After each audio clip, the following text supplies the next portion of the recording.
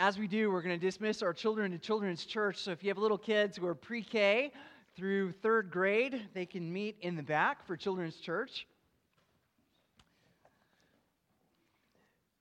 If you're brand new, we are working our way through a series on the topic of prayer. We are learning to pray with some of the greatest prayer warriors in the Scriptures. We're learning to confess our sins. We're learning to rely on the strength and power of God. We're learning to humble ourselves. We're learning to be filled with all of God's love. And we're doing that by looking at these prayers. Today we have Daniel's prayer from Daniel chapter 9. Now, before we read the scripture, I want to give you a little bit of a life update. And first of all, begin by thanking you for the celebration we had last Sunday, celebrating our 10-year anniversary here at Pinewoods Church. Many of you, thank you. Many of you have asked me if I was surprised, and the answer is yes. I knew nothing. I walked into the potluck not knowing why we were having a potluck, but just thankful because I like potlucks. And as far as I'm concerned, we could do one every week. And so when somebody says, hey, we're having a potluck, I don't ask questions. I'm like, I'm there. Let's do it. So thank you. I want to thank you for the dog. We have named her Ruthie. I think, Lily, do you have some pictures of the dog on the screen? Oh, back it up one. We got to back up one. This is us receiving the dog. There she is sleeping on the Roomba in the next one. I think we have a couple more. Oh, look at that little face. She is sweet. And there she is in the yard. Now, we decided to name her Ruthie because some of you may remember this. The very first sermon I ever preached at this church was from the book of Ruth. And I made the bold move of saying, if you want to hear the rest of the series, you have to call me to be the pastor of your church. Now, setting myself up for the all-time backfire there, but it all worked out, and so that was the first series through Ruth. I've been watching many Cesar Millan videos and learning to do discipline, and I have a new church discipline technique. If any of you is in sin, I'm going to tap you on the shoulder and go, and hopefully that'll solve the problem, okay? We had one session meeting since having the dog, and so far, so good. It's been so sweet. I've been walking with the dog and talking with people about the dog. I've been able to share the gospel with like 3 different people as I walk around and tell the people. I was like, well, this dog is a gift from my church. And they're like, what? And they can't even believe it, you know? And I talked to a gal in PetSmart. I'm pretty sure she was not a believer at all. But she said, oh my goodness, I've got goosebumps of hearing this story and then telling about Ruth and then the story of Ruth. I was at a waterfront rescue mission and shared the gospel with like 3 guys talking about Ruth. They'd never read Ruth before, talking about the steadfast love of the Lord and how God was merciful to Ruth, even though she was sort of a square peg in a round hole, and how I feel that way sometimes, and I'm sure they do, and how God is so gracious. So I know it was not like a gimmick for evangelism, but it has turned out to be a great bridge for telling people about how beautiful the church can be and how beautiful the gospel of Jesus Christ is. Yesterday, today, and forever and ever. World without end. Amen. Amen. All right, well, enough about me. Let's get into Daniel. Now, his church gave him some lions, so not exactly. Don't tell anyone in the presbytery I said that. All right, Daniel 9. Let's begin with verse 1, and we're going to read all the way to verse 19. This is God's word. In the first year of Darius, the son of Ahasuerus, by descent a Mede, who was made king over the realm of the Chaldeans, In the first year of his reign, I, Daniel, perceived in the books of the number of years that according to the word of the Lord to Jeremiah the prophet, must pass before the end of the desolations of Jerusalem, namely 70 years. Then I turned my face to the Lord God, seeking him by prayer, and pleas for mercy with fasting and sackcloth and ashes. I prayed to the Lord my God and made confession, saying, O Lord, the great and awesome God, who keeps covenant and steadfast love with those who love him and keep his commandments. We have sinned and done wrong and acted wickedly and rebelled, turning aside from your commandments and rules. We have not listened to your servants, the prophets, who spoke in your name to our kings, our princes, and our fathers, and to all the people of the land. To you, O Lord, belongs righteousness, but to us open shame, as it is this day to the men of Judah, to the inhabitants of Jerusalem, and to all Israel, those who are near and those who are far away, in all the lands to which you have driven them because of the treachery that they have committed against you. To us, O Lord, belongs open shame, to our kings, to our princes, and to our fathers, because we have sinned against you. To the Lord our God belong mercy and forgiveness, for we have rebelled against him and have not obeyed the voice of the Lord our God by walking in his laws, which he set before us by his servants, the prophets. All Israel has transgressed your law and turned aside, refusing to obey your voice. And the curse and oath that are written in the law of Moses, the servant of God, have been poured out upon us because we have sinned against him.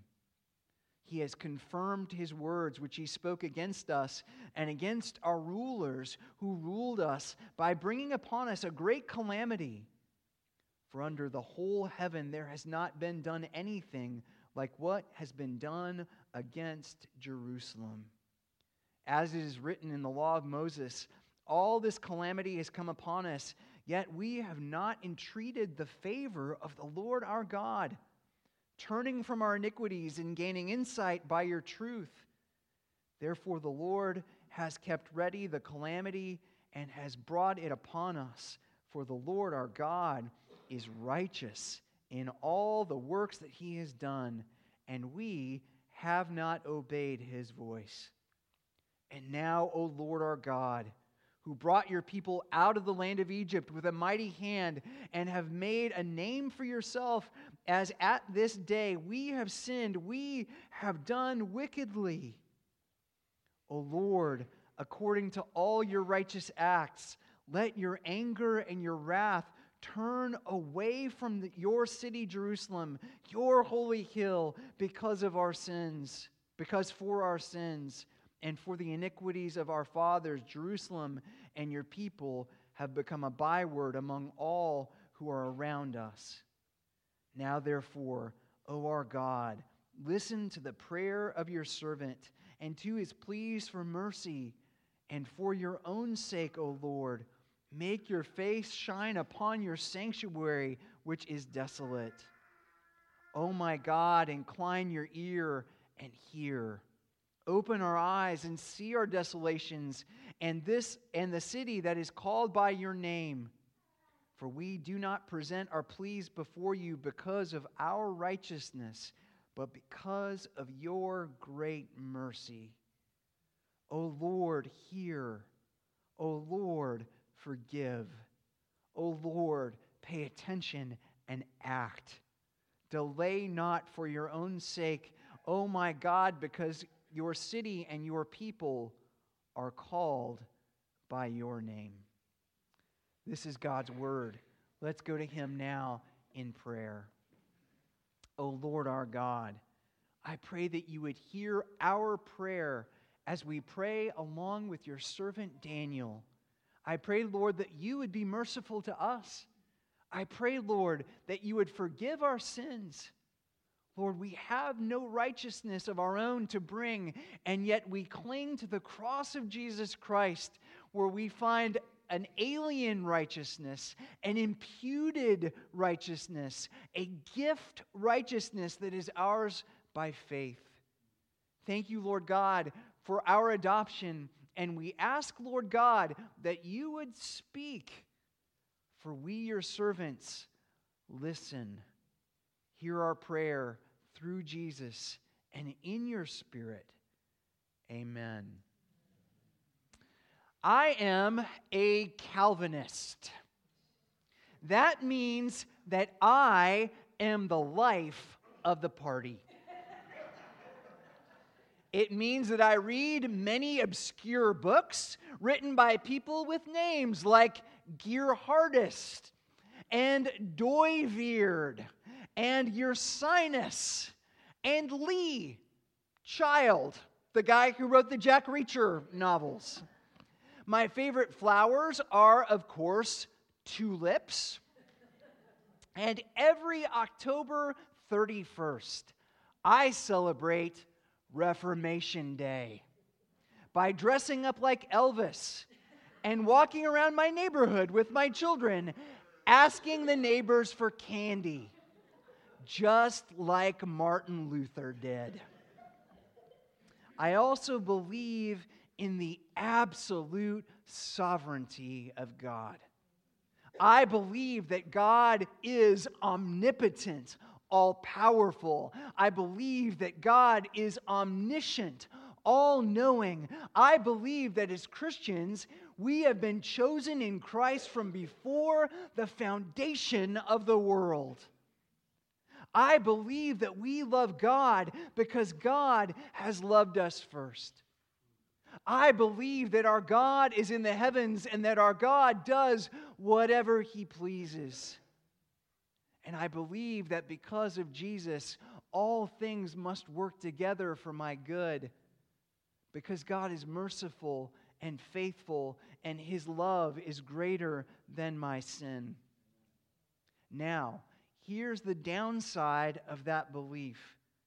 Because of my belief in the absolute sovereignty of God, often I struggle with prayer. Why should I pray if God has already decided what He's going to do before I pray? How can I possibly hope to change the unchangeable God? How can I possibly hope to move the immovable God? Sometimes when I pray, if I'm honest, it feels like I'm asking God to change the ending of a book that's already been written. If God is sovereign, why pray? Does prayer really change things? Can God really heal the sick? Can God really stop a war? Can God really fix someone like me? That's my struggle. What's your struggle? Why do you struggle to bring everything to God in prayer? Maybe you think to yourself, well, I'm too sinful to pray. I haven't been to church in a couple of weeks, and my language has been a little bit rough lately.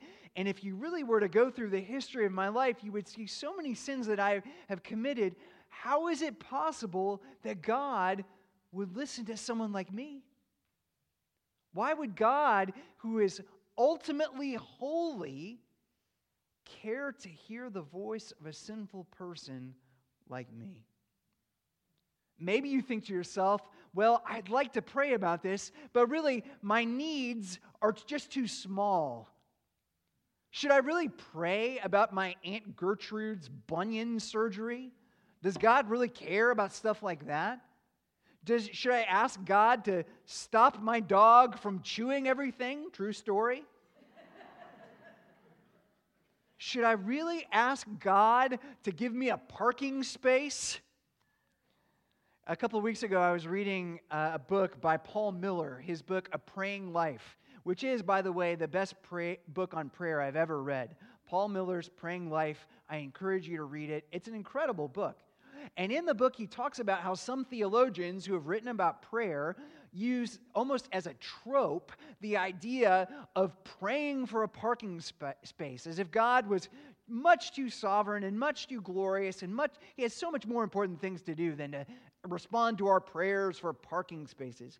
And so Paul Miller asked his mother, Rosemarie, who is in her 90s, whether she ever prays to God for a parking space.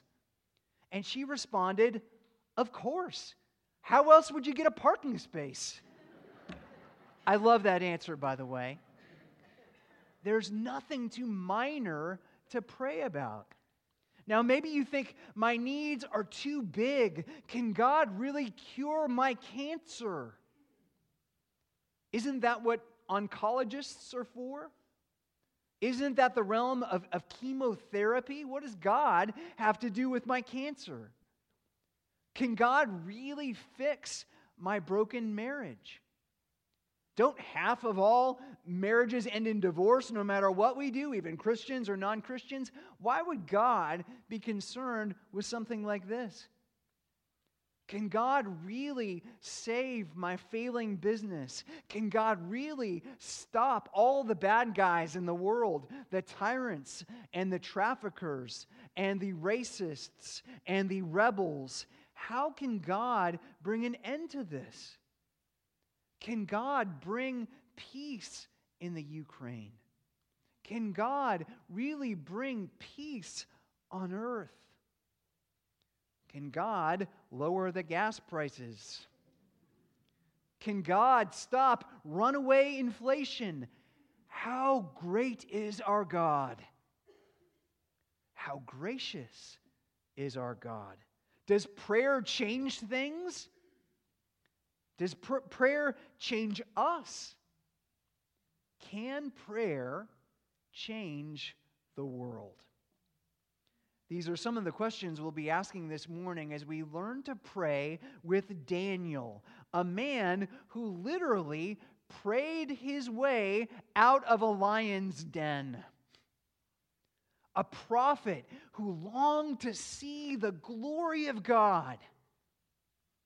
An exile in a foreign land who longed for God to bring his wayward people back home. How did Daniel pray? And how does Daniel's prayer in Daniel 9 teach us and encourage us about how we should pray when people are big and God is small? When God is big and people are small? When you come to the end of yourself, when words fail and you don't know what to pray, Daniel shows us what a privilege it is to carry everything to God in prayer. If you're taking notes this morning, here's our outline. I think Daniel gives us in this rather long prayer, beautiful prayer, 3 motivations for prayer. 3 things that will encourage all of us to pray like Daniel prayed in Daniel chapter 9.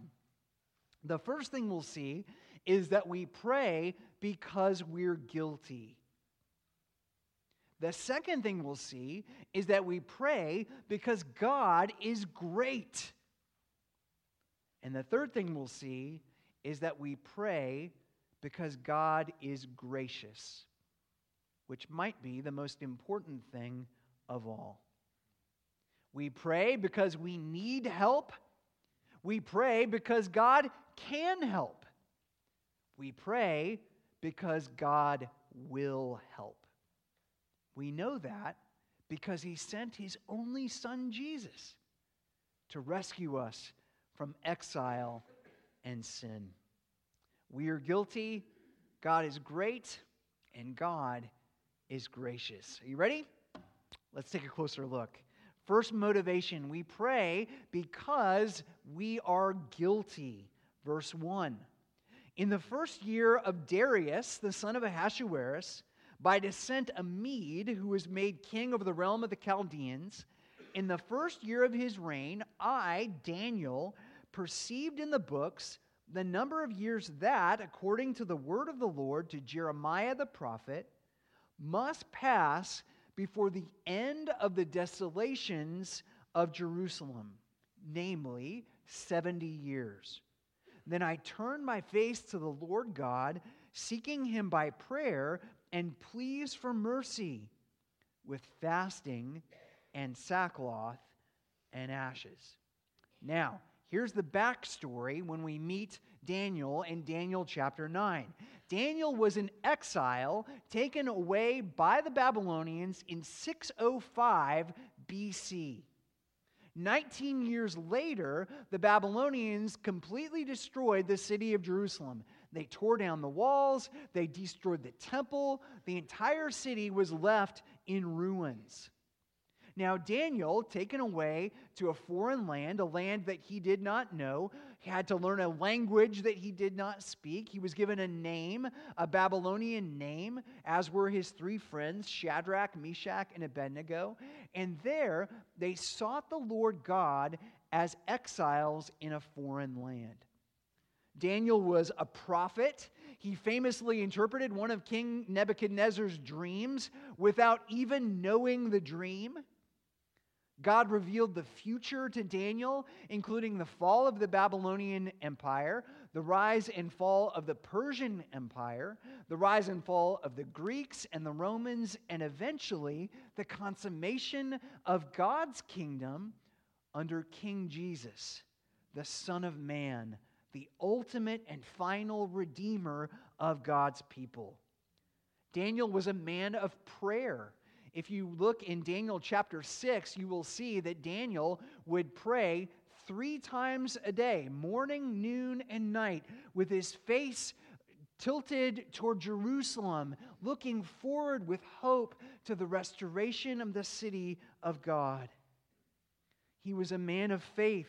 When Daniel was thrown into the lion's den because he refused to pray to a statue set up by the great king Nebuchadnezzar, he trusted God, and God delivered him. God shut the mouths of the lions, and Daniel came walking out of that lion's den without a scratch on his body. Now, at this point in the story, Daniel is 60 years old. And the mighty Babylonian Empire, this great superpower that they believed would certainly last forever, has fallen. The world's lone superpower has been defeated by the Medes and the Persians, led by King Darius, who made himself the king over the realm of the Chaldeans. That's Babylon. So how did Daniel react to this amazing turn of events? This world-changing history where one nation rises and another falls. Did he post about it on Facebook? Did he take a picture of himself about what he had for breakfast and put it on Instagram? Did he paint a flag on his car, perhaps? No. He prayed. He went to the Lord in prayer. He opened his Bible. He read the Word. He wanted to understand these world-shaking events through the lens of Scripture. And so he asked God for wisdom. He asked God for understanding. He says, "Is now the time, O Lord? Are the 70 years complete? Is now the time where you will bring your people back to Jerusalem, the city that is called by your name?" Now that's good advice for all of us. It's good for us to look around and ask, what is God doing in the world? It's good to ask, how does this terrible war in the Ukraine, between Ukraine and Russia, how does that fit in to God's great story of redemption? Why does war happen? How do we work for peace? How do we explain the culture wars that are constantly being fought in our own nation? Now, most of us, if we're honest, ask for information from things like Fox News or CNN or the Wall Street Journal or the New York Times, or if you're like me, the Babylon Bee. At least it's entertaining. How many of us open the Bible? How many of us ask God when we're anxious, when we're confused, when we're lost, when we need answers? How many of us go to God in prayer? Now, when we do that, we don't always get specific answers to our questions, though if that is the standard, good luck with cable news. But often, we do get special answers, as Daniel did here. In Daniel's case, he opened the Bible to the book of Jeremiah. In Jeremiah, we read prophecies about the destruction of Jerusalem. Remember that Jeremiah was called the weeping prophet because he told the people before it happened, I am going to destroy your city, says the Lord God. I'm going to destroy the temple. I'm going to take you to a place that you've never been, where you'll learn a new language and learn a new culture, and it will be ruinous. Why? Because of sin, because of your idolatry, because of your spiritual adultery, because you don't want to be holy, because you don't want to be different, because you don't want to love God and you don't want to love your neighbors. You'd rather go with the flow, believing what everyone else believes and doing what everyone else does. Now, so far, this is bad news. But if you continue to read in the prophet Jeremiah, you'll see that that's not the end of the story. In God's story, grace is always the last word for everyone who believes. Because God is gracious, He will bring His rebellious people back home. He will reverse the curse. He will forgive our sins. Now, we don't know exactly what Daniel was reading when he read the prophet Jeremiah. Many of the commentators believe that he was reading Jeremiah chapter 25. I believe he was reading Jeremiah 29. If you have your Bible, turn over to Jeremiah chapter 29. We'll start reading in verse 10, but before we get there, I want you to use your imagination. I want you to imagine that you're Daniel. Babylon, the great empire, has fallen. Persia has risen to prominence. You're up in your upper room. You have your Bible open. Your scroll is open to the prophet Jeremiah. You've been praying to the Lord, and then you read these words. Jeremiah 29, verse 10. For thus says the Lord, when 70 years are completed for Babylon, I will visit you, and I will fulfill to you my promise to bring you back to this place, to Jerusalem. For I know the plans I have for you, declares the Lord. Plans for welfare and not for evil, to give you a future and a hope. Then you will call upon me and come and pray to me, and I will hear you. You will seek me and find me when you seek me with all of your heart.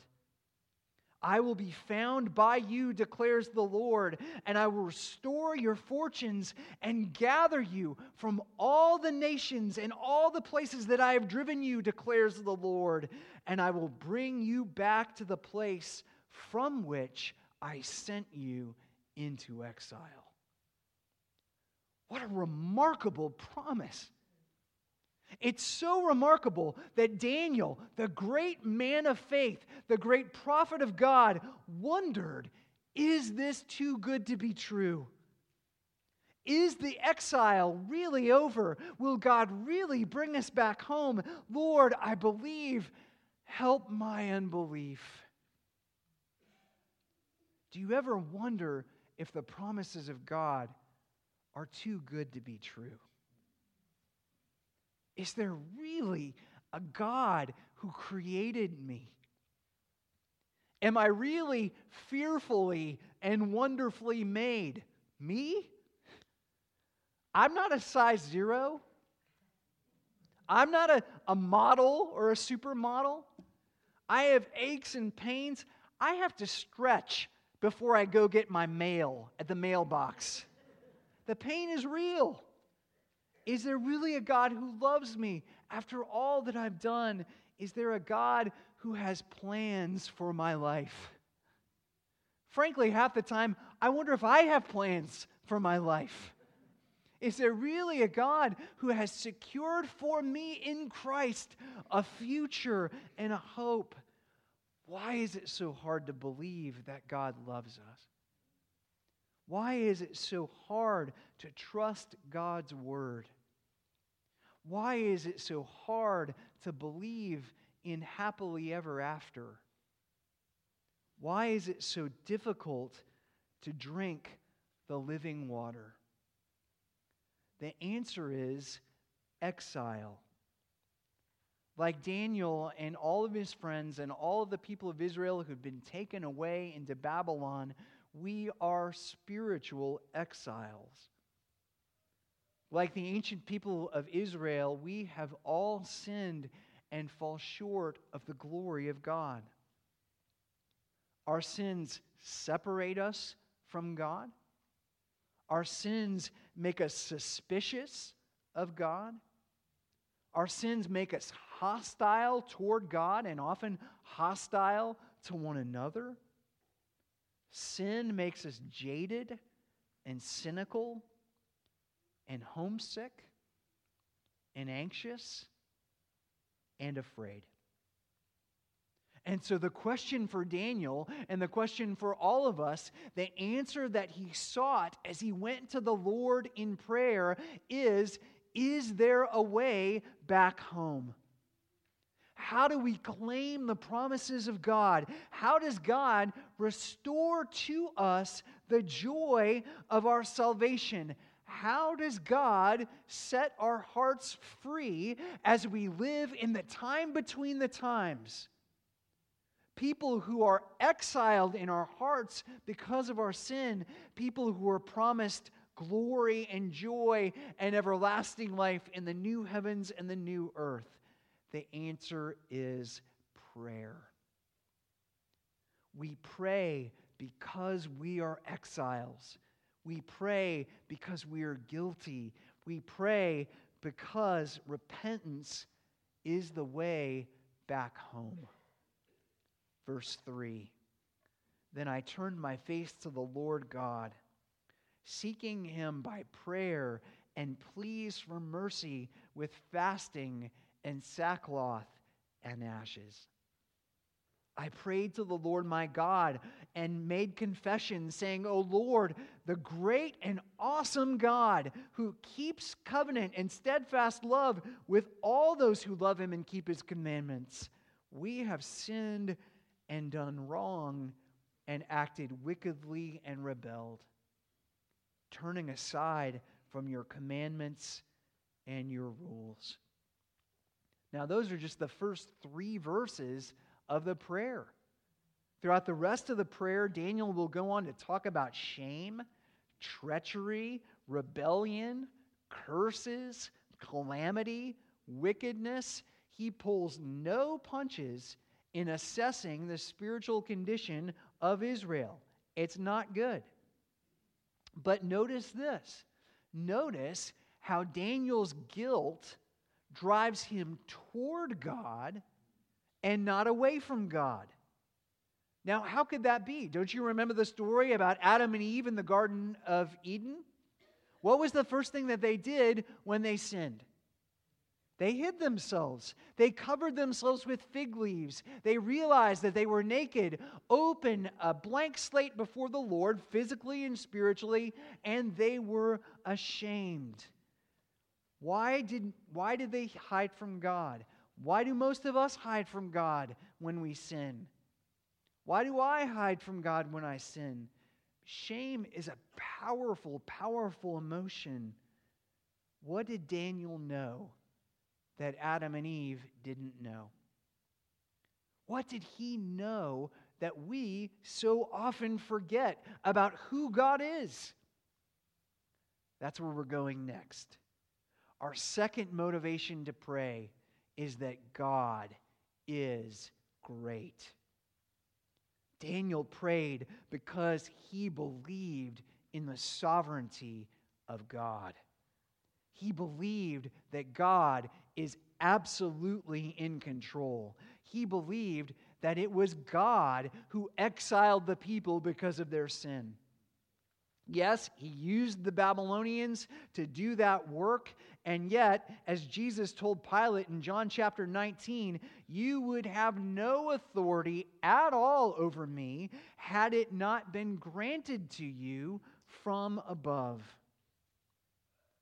Daniel knew that only God could exile his people, and because only God could exile his people, only God could bring them back home. With apologies to Bette Midler, God is not watching us from a distance. God is intimately involved in our lives. God is intimately involved with history on a global, worldwide scale. He's not waiting to see what happens. We do. God doesn't. When nations wage war against nations, when innocent people are killed, when thousands of people leave their home as refugees from their homeland, God isn't saying, oh no, what am I going to do? Again, that's what we say. God says, I know what I'm doing. I'm in control. He has power to end the exile, and God has the power to stop the war, and God raises up kings, and God brings down tyrants and dictators, and God will, in the end, bring his people home. So what do we do when our lives seem chaotic? What do we do when it feels like the world is out of control? What do we say when we have no words? Like Daniel, we go to God in prayer. We go to the God who has the power to change things. We go to Yahweh Sabaoth, the God of angel armies. We go to the God who spoke the world into being by the word of his power. We go to the God who delivered Israel from the land of Egypt, breaking the bonds of their slavery. We go to the God who delivered African American people in our own country from the bonds of slavery. We go to the God who is powerful and mighty and gracious and good. Our God is great. Our God is awesome. There is nothing that our God cannot do. He's got the whole world in his hands. Amen? That was true when you learned it in Sunday school, and it's still true today. That's our God. Verse 4. O Lord, the great and awesome God, who keeps covenant and steadfast love with those who love him and keep his commandments. Sometimes I ask myself, in my sin and unbelief, if God is sovereign, why pray? Daniel says we pray because God is sovereign. If God was not sovereign, then prayer would be an absolutely pointless exercise. If God isn't sovereign, no point. Why would you pray to an impotent God? Why would you pray to a God who's sitting next to us, watching and wondering what's going to happen? We pray because God can end the exile.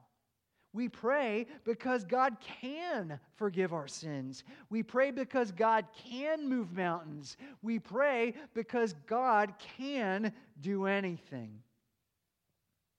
Can God end racism? Yes. Are you asking him to end racism? Can God end the war in Ukraine? Yes, absolutely. Are you asking God to end the war in Ukraine? Can God lower the gas prices? Absolutely. Are you asking Him? I can't fix the world's problems. You cannot fix the world's problems. The President of the United States can't fix the world's problems. And I hate to break it to you, the last one couldn't either. God can. God will. He is the King of kings and the Lord of lords. God can end the exile. God can rewrite your story. God can change your family tree. Ask Him. Just ask Him. God loves to give good gifts to His children. He loves to answer our prayers. That's where we're going next. Third motivation, we pray because God is gracious. Not only can God end the exile, God will end the exile. Not only can God forgive His people, God will forgive His people. Verse 18, "Oh my God, incline your ear and hear. Open your eyes and see our desolations in the city that is called by your name, Jerusalem. For we do not present our pleas before you because of our righteousness, but because of your great mercy. O Lord, hear. O Lord, forgive. O Lord, pay attention and act. Delay not for your own sake, O my God, because your city and your people are called by your name." We know that God is merciful. We know that God is gracious. We see it over and over and over again in the Scripture. And that grace and graciousness reaches its high point, its zenith, its apex in the person of Jesus Christ. God is so merciful, so incarnate, so involved, so active that He did not spare His only Son, but graciously gave Him up for us all so that in Christ we might be saved. Through Jesus, we have redemption through His blood, the forgiveness of our sins. Through Jesus, we have a new and better Jerusalem, a city of God. Through Jesus, we have a new and better temple, a living temple. The Spirit of God descending upon us and filling us with the Shekinah glory of His presence. Today, now, while we sleep, while we walk, while we read, while we pray. Jesus came to end the exile. Jesus came to bring His sinful people home. Jeremiah prophesied about that coming. Daniel prophesied about that coming. John the Baptist, the last Old Testament prophet, prophesied about that coming. Seeing Jesus, he said, "Behold the Lamb of God who takes away the sins of the world." Here's what he's saying. The exile is over. No more sacrifices. Here He is. No more guilt. Here He is. No more shame. Here He is. No more weakness. Here is the living embodiment of the strength of God. Jesus saves us not because of who we are, but because of who He is. And He says to us this morning, "Come to me, all you Daniels and Danielles, all you exiles, all you orphans, all you widows, all you friendless, all you who are nothing in the eyes of the world, you are precious to me. For I have set my name not merely on your city, I have set my name on your heart. You belong to me. Come, all you who are heavy laden, and He will give you rest. When we pray, we come as guilty people to a great and gracious God, a God who can help, a God who will help. Our God is so big, so strong, and so mighty. There's nothing our God cannot do. Our God is so kind, so gracious, and so loving. There's nothing our God will not do. That's why we pray. We can be saved. We can be changed. God can and will bring His people home. Let's go to God in prayer.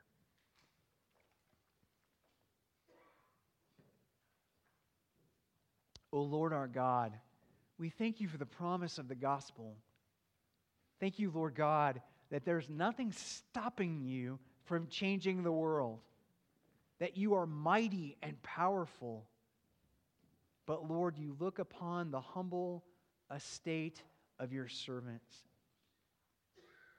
You inexplicably call us blessed. You inexplicably make us part of Your people. Lord, we thank You for bringing us home. Lord, I pray that if anyone within the sound of my voice is struggling with guilt and shame and saying, because of my guilt, I cannot pray, I pray, Lord, that You would open their eyes and show them that we pray because we are guilty, because You are gracious, because if You can save me, You can save any person. And so, Lord, we ask that You would hear and act and forgive and change us and change our families and change our city and change the world. Bring peace on earth. Bring salvation to those who are lost and strengthen those who have been found by the might of Your Spirit. We pray in Jesus' name. Amen.